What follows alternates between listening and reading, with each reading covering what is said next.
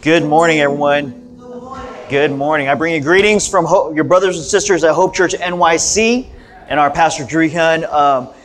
We have so much love for y'all, and I don't know if you all know this, but your church is kind of famous. Yeah, you didn't know, right? No, yeah, your church is kind of famous. The story about your church and the story about your pastor has been such an encouragement, a challenge, and a blessing to so many in this city. And I want to even say around the country and around the world. You may not know, but people know about y'all, okay? And about the work that God is doing here in this church. So I want to say I thank God for you. I am grateful for you. I'm already filled up by our worship. So thank you, Aaron, for leading us. That was, ooh. I was like, I don't need to preach today. We already got a word. And then the vulnerability of sharing, hey, this is where I see God at work in my life. Here's where I am messing up. Here is where I am sorry about these things. Here's where I'm grateful about what's happening. How many of y'all had something happen this week that just didn't make sense? Come on, y'all live in New York. A lot of things don't make sense. How many of y'all had something happen in 2023 this year that just, they just didn't make sense? We don't know why this thing happened the way it happened. You know, we don't have shortage of moments as we get older, right? Where there is confusion, there's pain, there's struggle, there's disappointment, there's suffering, there's betrayal. There are things that happen and we're like, Lord, I didn't sign up for this. I didn't sign up for this one. I didn't order this at the drive-thru. And what do we do then when we hit those moments? What do we do when the things in our lives don't seem to fit together the way that we think they're supposed to? So this morning I want to encourage you with a message that I'm titling, The Pieces Have a Purpose. The pieces have a purpose. And we're looking at Romans chapter 8, verse 28 to 29. I'm going to read that for us. And we know that in all things, God works for the good of those who love Him, who have been called according to His purpose. For those God foreknew, He also predestined to be conformed to the likeness of His Son, that He might be the firstborn among many brothers and sisters. It's reading of God's Word. My beautiful family's here. My wife Jeannie, my two little girls. And I'm going to show you a picture of my two little girls here. They're incredible. I am blessed, I know. And I learned so much from being able to be a dad to these beautiful little humans, okay? And the Lord teaches me so much about them and about how to love and care for them, but how He loves and cares for us. Now, one of the things that my girls love is doing puzzles. And you know, I got a little puzzle I stole from home here, right? And you know, and it's good for the girls. They get to learn how to, you know, arrange things together, and you know, it's good for their learning and their development. And you know, when you first get started, what you do is you start with the 4-piece puzzle. Okay, so when they're first starting out, usually you start for the 4-piece puzzle, and you get and this is what you do as dad. You put the pieces pretty much where they're supposed to go, and you show them how they're supposed to click together. And so my older daughter Jordan and my younger daughter Sophie, when they first started doing puzzles, I would lay it out in front of them and they would come in and they would snap the pieces together. They would look at me and smile and say, I did it. And I would say, yes, you did. But in my mind, I was like, no, I did it. Okay, I'm letting you get this one, but it was really me, right? But after a while, they don't need me anymore. I just take, you know, give them the box, they open it, those 4 pieces go together very easily. And when they graduate then from that puzzle, they go to the next puzzle, the 10-piece puzzle, the 25-piece puzzle, the 50-piece puzzle. All of a sudden you get to 500-piece puzzles, and this right here is a 1,000-piece puzzle. A 1,000-piece puzzle. Now here's what happens when you graduate up to the 1,000-piece puzzle. Okay? There are 2 things that happen. One is that the box becomes that much more important. If you're a puzzle person, okay, you know that when you have a lot of pieces, the more pieces you have, the box becomes that much more important, because the picture on the box tells you what the puzzle is supposed to look like when you're done. You don't have the picture, you don't know how to do the puzzle. Okay? So the box becomes more important, and we're going to talk more about that in a minute. The other thing that happens is that when you have thousands of pieces and you drop them all over the place, there will inevitably come to a point, no matter how good you are at doing puzzles, no matter how old you are or how experienced you are, there will come a point where you don't know how these pieces are supposed to fit together. And you don't know where they're supposed to go. My kids, my older one is 6, and my younger one is 4. They have very different responses when they hit that moment of where the pieces don't fit where they're supposed to fit. Or where they're not sure how to put 2 pieces together, or where this one is supposed to go, or where this one is supposed to go. My older girl, Jordan, she's a perfectionist. She works very hard, and when she hits that point, she gets very down on herself. She gets very down on herself. Her shoulders slump a little bit. She starts to get real sad on her face. She'll maybe even start to get real emotional, almost start to cry. Because she gets to the point where she says, I can't do this. I'm not good at this. I can't do this. My younger one, on the other hand, has a very different response. She's sitting in the back. Don't talk to her. I'm talking about it right now, okay? But my younger one, Sophie, when she hits that moment, she flies into like a 4-year-old fit of rage. Okay? When that happens, she starts screaming and yelling, throwing pieces across the room, tossing the pieces up in the air. She is just not having it. She starts yelling. She says, "It's broken! The puzzle's broken! Somebody broke it! Who ruined my puzzle?" Because in her mind, something's wrong with the puzzle. Now think about those responses. My older one thinks that something's wrong with her. My younger one thinks that something's wrong with the puzzle. Y'all ever been there before? How do we respond? How do you respond? How do I respond when the pieces of our life don't fit? When things come into our life, when relationships don't work out the way you want them to, when things at your job don't work out the way you want them to, when you don't have the job that you want, when finances aren't there, when health is not failing you, or the health of your loved ones is not where you want it to be. Again, when we suffer in ways that we did not think or imagine could happen, what is our response? Now, again, as dad, no matter if it's my older one or my younger one, no matter what their response is, I want to come and comfort them and say, you know what? Hey, I get where you are. I understand what's happening to you. I don't want you to stay here, though. I'm going to meet you where you are, but I don't want you to stay here. Because there's something on the other side of this. Sometimes when we hit that moment, we don't know what we need. Right? We don't even know. And sometimes when people in our lives, when we hit that moment, they're not sure what we need either. They're not sure how to respond to us, how to comfort us, how to give us direction. I've been in church for a little while. I became a believer when I was 18 years old, and I am now 44. I just turned 44. Wow. Thank you. Now, in that time, and here's what I learned about being in church for these many years, is that when you come to the point in your life, or when someone around you comes to the point in their life where things don't make sense, where they may be either angry or frustrated or upset or despondent, someone might come along and take it upon themselves to share with you a Bible verse, whether you ask them to or not. And sometimes in church, this Bible verse that someone may choose to take upon themselves to share with you or the person that is struggling is Romans 8:28. And we know that in all things God works for the good of those who love Him, who have been called according to His purpose. And this is a powerful verse. This is a verse that for some, this has gotten them through hard times. This is something that they write down in their journal. They have up on the wall that's in a pillow somewhere at grandma's house, because it's a powerful verse. But can I tell you something that we may know? That this verse and the way that it has been given to people, maybe with or without their permission, is the reason that some folks may never set foot in church ever again. This verse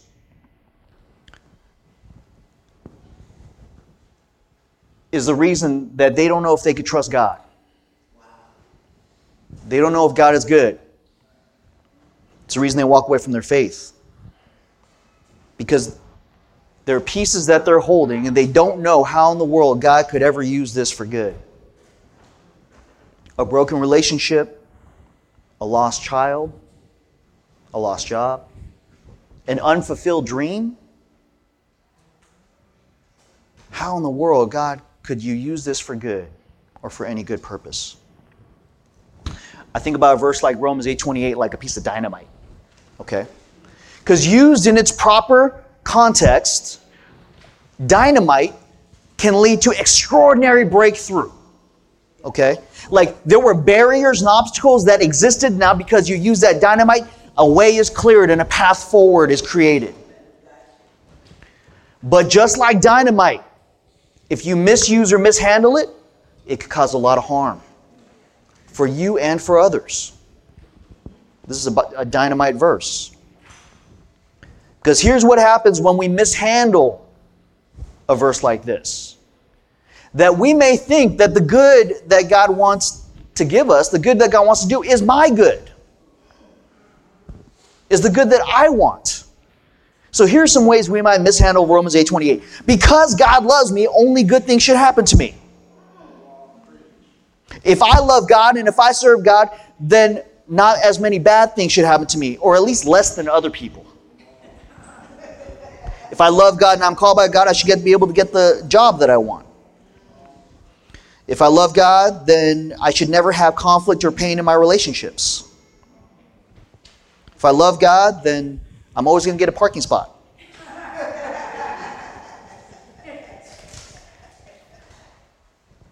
That's the danger of taking one verse like this and taking it through my lens of what I want and then building your whole theology around it.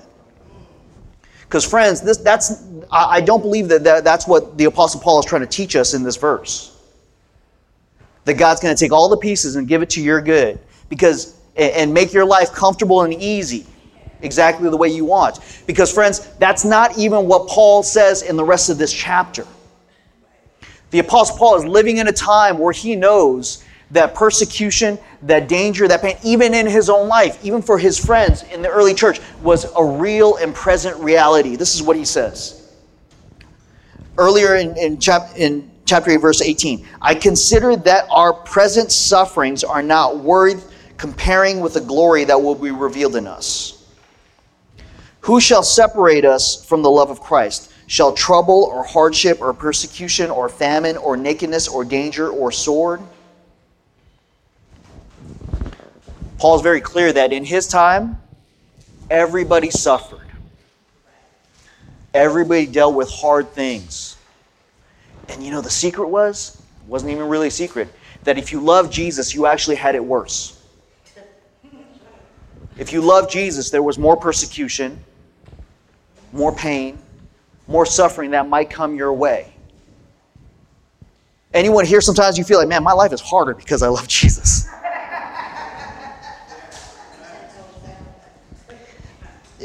It's even if you love God, things will happen that don't make sense.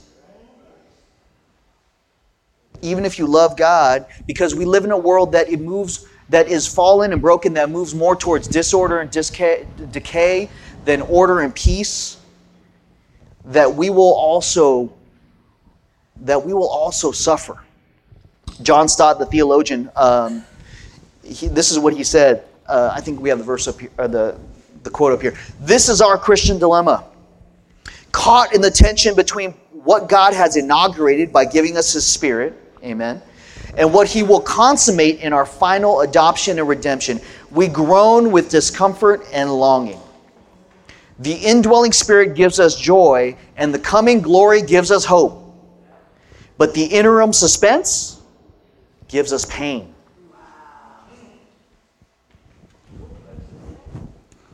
Again, this is from John Stott, who's a theologian. He was a commentator. He was talking about from actually this chapter, this passage. if we think that the purpose is our good, an easy peasy life, laying on a beach somewhere, that's where I'm supposed to get to, somewhere down in the Caribbean, no one bothering me, then we set ourselves up for disappointment. Because Paul doesn't leave us at Romans 8:28. He gives us verse 29. This is what he says in verse 29. For those God foreknew, he also predestined to be conformed to the image of his Son, that he might be the firstborn among many brothers and sisters. Eugene Peterson, in his Message version of this passage, this is what he says. That's why we can be so sure that every detail in our lives of love for God is worked into something good. God knew what he was doing from the very beginning. He decided from the outset to shape the lives of those who love him along the same lines as the life of his Son. The Son stands first in the line of humanity he restored. We see the original and intended shape of our lives there in him. So this is what Paul says to us. The picture on the box is not a better, more perfect life for you and for me, chilling on a beach somewhere. The picture on the box is a life that looks more like Jesus. The picture on the box is a life that is shaped and conformed more to the life and to the character of Jesus. That's what the pieces are coming together to form. And think about the life of Jesus. So many things happen in the life of Jesus that don't make sense. The living Son of God born in a manger. The Messiah walking around with these ragtag group of disciples that constantly disappoint him, that will one day betray him. The one who did nothing wrong, arrested and beaten, hung on a cross. The resurrection was preceded by the crucifixion. How in the world is that supposed to fit together? That does not make sense. Jesus says he's beaten as he is tortured on a cross. To the people that have done this to him, says and prays for them and says, Father, forgive them, for they don't know what they're doing. Doesn't seem like it fits together. But that's who Jesus is. That's the way that God has restored and chosen to forgive us and redeem us and give us new life. So again, our life, when the pieces all come together in the way that God has designed, even though it may not feel like it makes sense to us, they come together to look more like the life of Jesus. So what does that mean? There's nothing that God cannot use. There's no circumstance. There's no pitfall. There's no mistake. There's no tragedy. Even though God may not, and tell me what it says, I do not believe that God is happy when we suffer. I don't believe that. But I do believe that God can use even the worst tragedy for his purposes, to make us more like Jesus. God can use anything. If we believe that following him is ultimately what we're going after. There's a young man in Mark chapter 10, a rich young man who comes to Jesus and asks him the question, good teacher, how must I inherit eternal life? We don't know much about this young man except that he's young and that he's rich. And so Jesus asked him, well, what's in the law? How do you read it? And this young man, again, because he probably did well in school, followed all the things, he lived his life up until the right. He gives him all the right answers. And Jesus says, you're right. And in Mark chapter 10, it's one of my favorite passages in Scripture. It says, as Jesus, before he said something to this young man, it says, Jesus looked at him and loved him. Jesus looked at him and loved him. And he said, one thing you still lack. Go sell all your possessions and then come and follow me. If you want eternal life, if you want to truly be with God, Sell everything you have and come follow me, because I'm the way to get there. And this young man walked away disappointed because he had great wealth.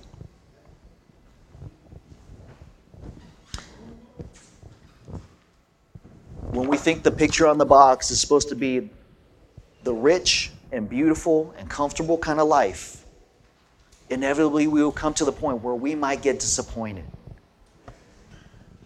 But when we know that God can use anything to help us to look more like Him, man, the possibilities are endless, right? Right? There is no closed door to what God can do.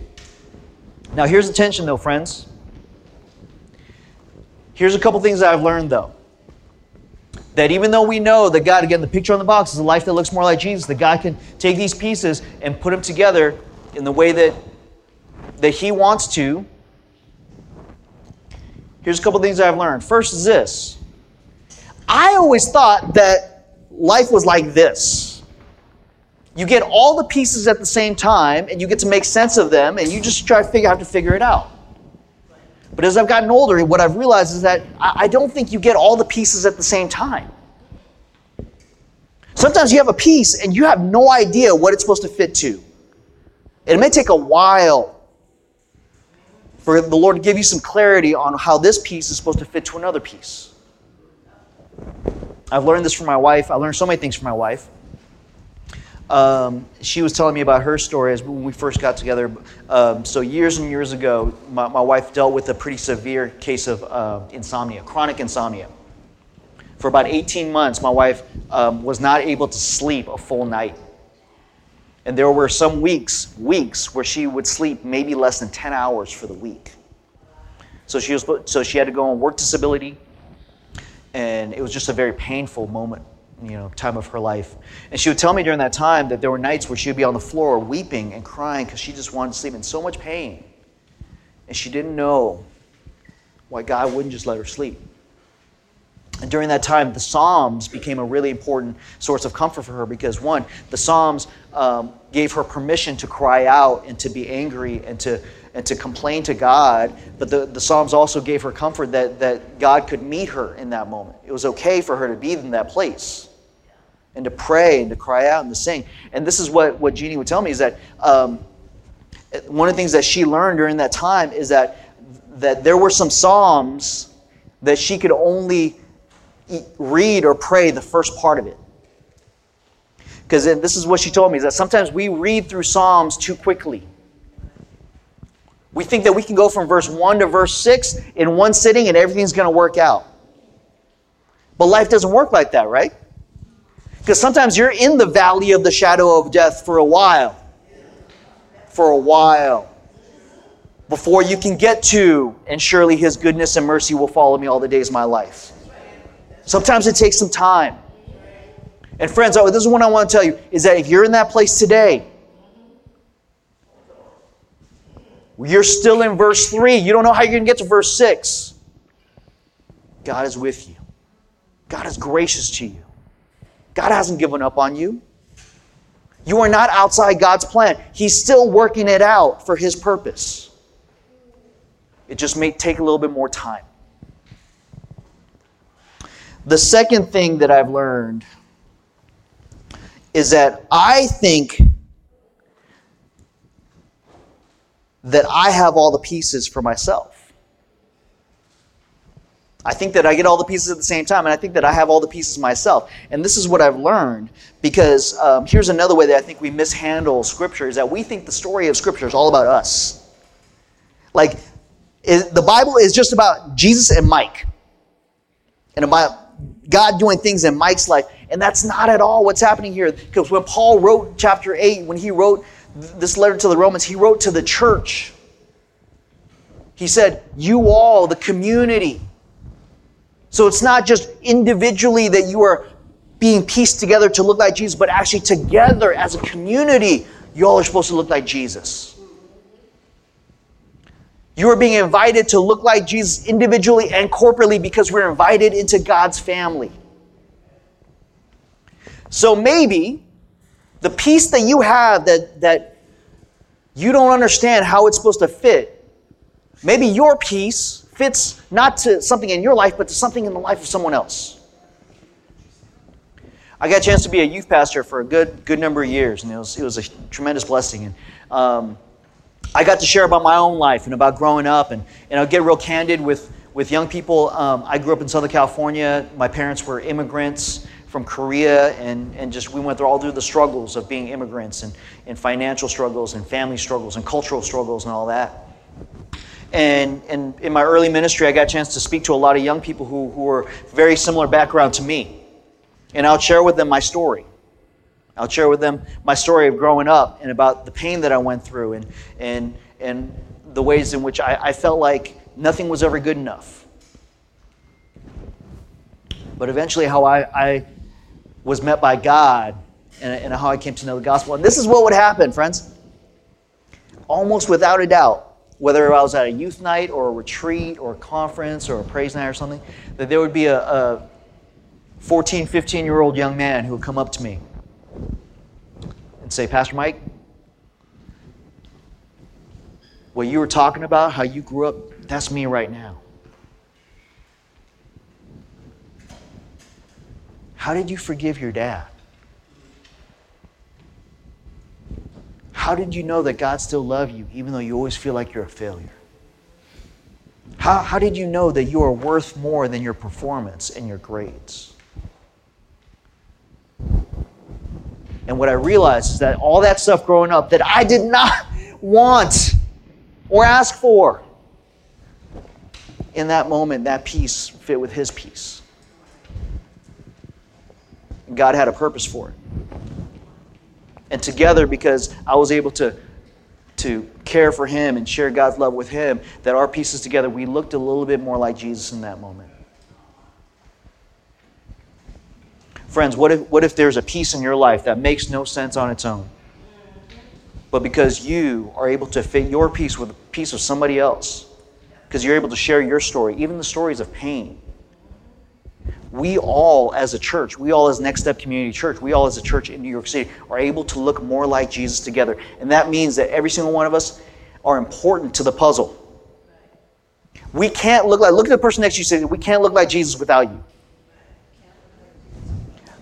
Yeah, please. Look to the person next to you and say, we can't look like Jesus without you.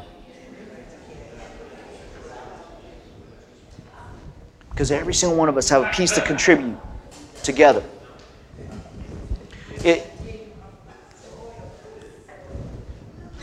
So here's the question. What purpose might your peace have for someone else today? What purpose might your peace have for somebody else? The things that are going on in your life, and think about, again, the things that don't make sense.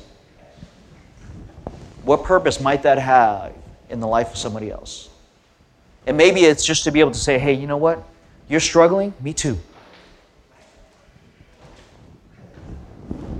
You're in pain right now? Me too. You're tired right now? Me too. But you're not tired alone. You're not walking through this alone. We are together in this.